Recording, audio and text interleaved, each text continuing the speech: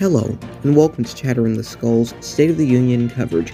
I'm your host, Noah Witherspoon, and I know you are all very anxious to hear my commentary, so let's get into the show.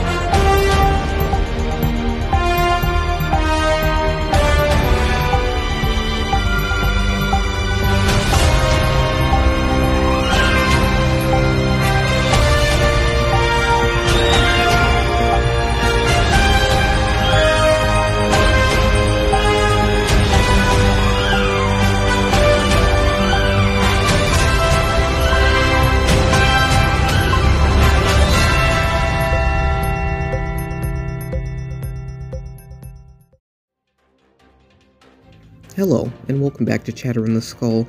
The State of the Union address has been described as many things: a meaningless ceremony, a political plea, a monument of optimism, a president's chance to inform the American people, and so much more. This year, I have no problem saying exactly what it was: a mix of two very common descriptions. It was a meaningless ceremony since the Americans already know where the country is headed. It was also a dire political plea from President Biden to prop up his 2024 campaign. In the beginning of his speech, he congratulated a lot of new members of power in the House, and even one who was flung out of power. By that, I'm referring to Nancy Pelosi. I hope you enjoyed that preface.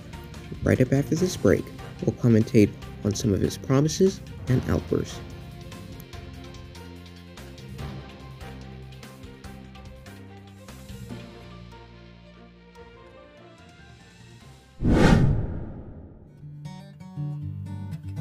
A place for peacemakers, homemakers, meal makers, and gardeners. This is Witherspoon Living, and home is what we do. Link in podcast description.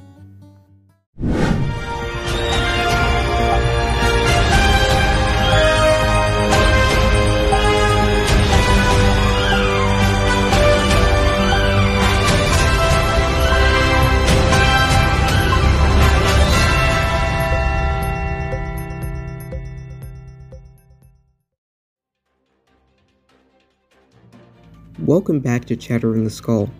Biden covered taxes a lot in his speech. He said while referring to the 1% they don't pay their fair share. Well, that was a lie.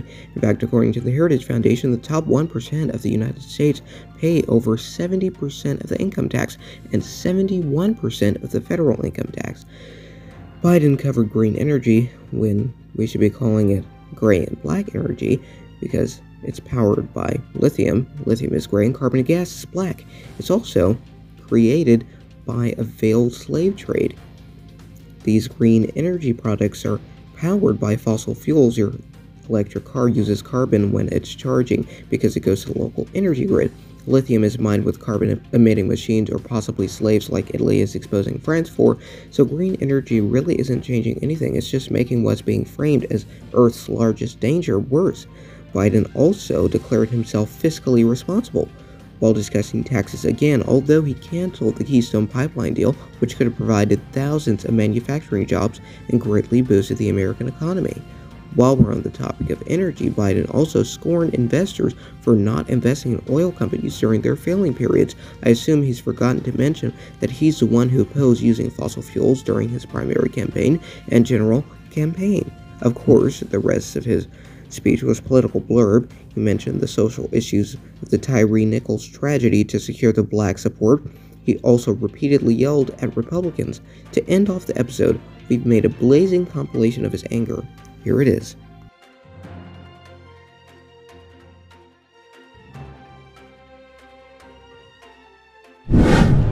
Make no mistake, if you try anything to raise the cost of producing jobs, I will veto it. Already, more than a dozen states are enforcing extreme abortion bans. Make no mistake about it. If Congress passes a national ban, I will veto it. The past 2 years, democracies have become stronger, not weaker. Autocracies have grown weaker, not stronger. Name me a world leader who changed places with Xi Jinping. Name me one. Name me one. Wow, I am just floored. It seems to me the president took a bit of a tyrannical stance, announcing exactly what he would veto, and attempting to scold Republicans for caring about America's well-being regarding China's recent stunts. This entire State of the Union address was a mess. The Biden administration is a mess, and to me, the State of the Union address just secured the victory for Republicans in 2024. Thank you all so much for listening. I'm Noah Witherspoon, and keep on speaking your mind. I'll catch you on the next episode of Chatter in the Skull.